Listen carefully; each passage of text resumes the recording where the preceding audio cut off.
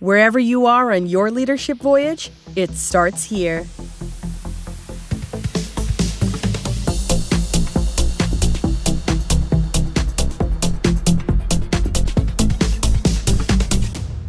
Hey, welcome everyone to Leadership Voyage, Season 2, Episode 2. My name is Jason Wick, and welcome to the podcast dedicated to your pursuit of becoming a great leader. You can reach me at startyourvoyage@gmail.com or check out the show's website at leadership.voyage. Please feel free to listen, subscribe, and rate the podcast wherever you are listening or wherever you have found it. A 5-star rating is fantastic. A 1-star rating is fine too if that's how you feel. But either way, love to hear from you. I wanted to jump in between episodes of interviews to highlight a story that I ran across this week on Business Insider. This just came out a few days ago. I was just recording this today. It's the 19th of January, 2023. And Business Insider reported on this a few days ago. I'll put the link to the story in the show notes. But a pretty significant pilot 6-month trial that started last year, February 2022, of 33 different companies, took place in 6 different countries, where these companies had a 4-day, 32-hour work week for 6 months. I have to admit, the results of this 6-month trial are a little fascinating to me. That's why I wanted to quickly report on this and direct you to the story for you to read for it yourself. Now, it is organized by a group called 4-Day Week Global. I don't know a ton about this group, but obviously their agenda is in the name. In this case, we've got 33 companies who've adjusted their company's workload to 4 days, 32 hours a week. And essentially, the results were pretty amazing. I love the quote that is at the top of one of the headings in this story. It says, "It probably sounds crazy, but it works."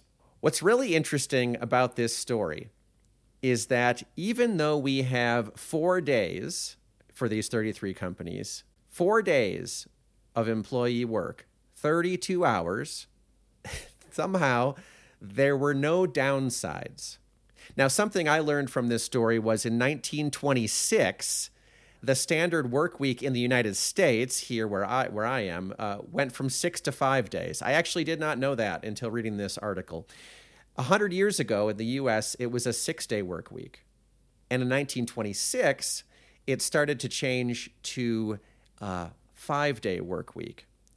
And here we are 100 years later talking about some early results of this 6-month trial around a 4-day work week. Very interesting. But as I said, strangely enough, no downsides to the employees, the businesses, their revenue during this 6-month period.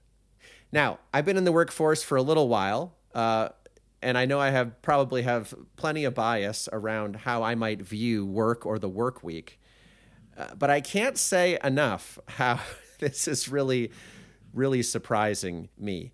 What we're seeing here over this 6-month trial, 16 of those 33 companies provided revenue data.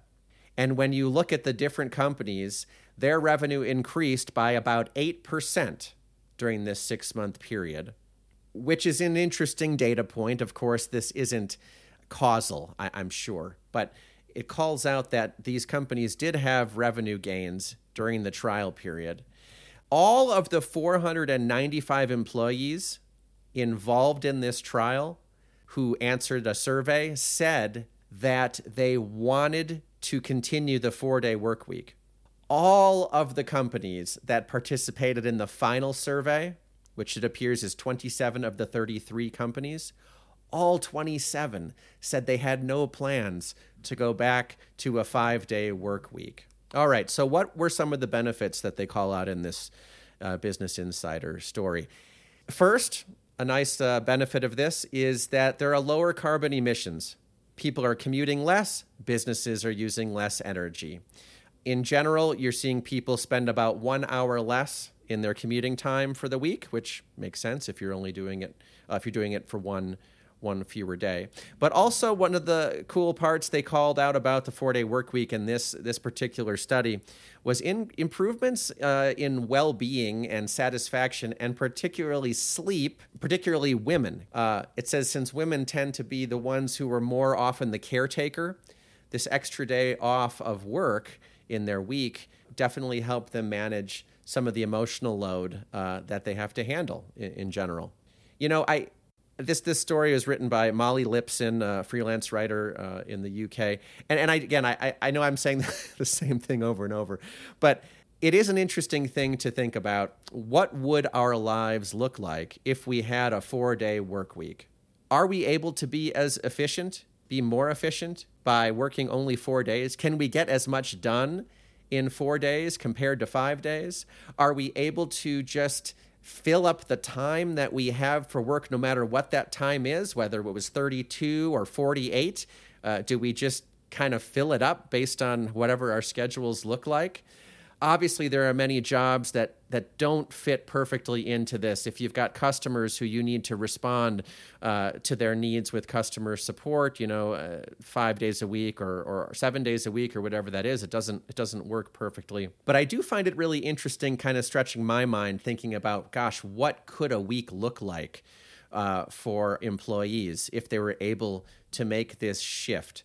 So anyway, I wanted to just quickly record this episode. The link to the Business Insider article is in the podcast show notes. I encourage you to read it, encourage you to think about it, encourage you to talk with your peers and those that you work with about this, and I'll be interested to hear what folks think about it. Definitely an interesting thought to kind of exercise our minds over, especially coming out of a 6-month trial involving 33 companies, where, again, all of the companies who responded to the final survey, all of them said that they are going to keep the 4-day work week, and not a single employee said that they wanted to switch back to a 5-day work week. So anyway, there's a little tidbit for you. Hopefully you got a little bit of information, sparked some curiosity for you here on Leadership Voyage. I'll be back very soon next week with a great interview that you don't want to miss. Take care of yourselves, and we'll talk to you soon.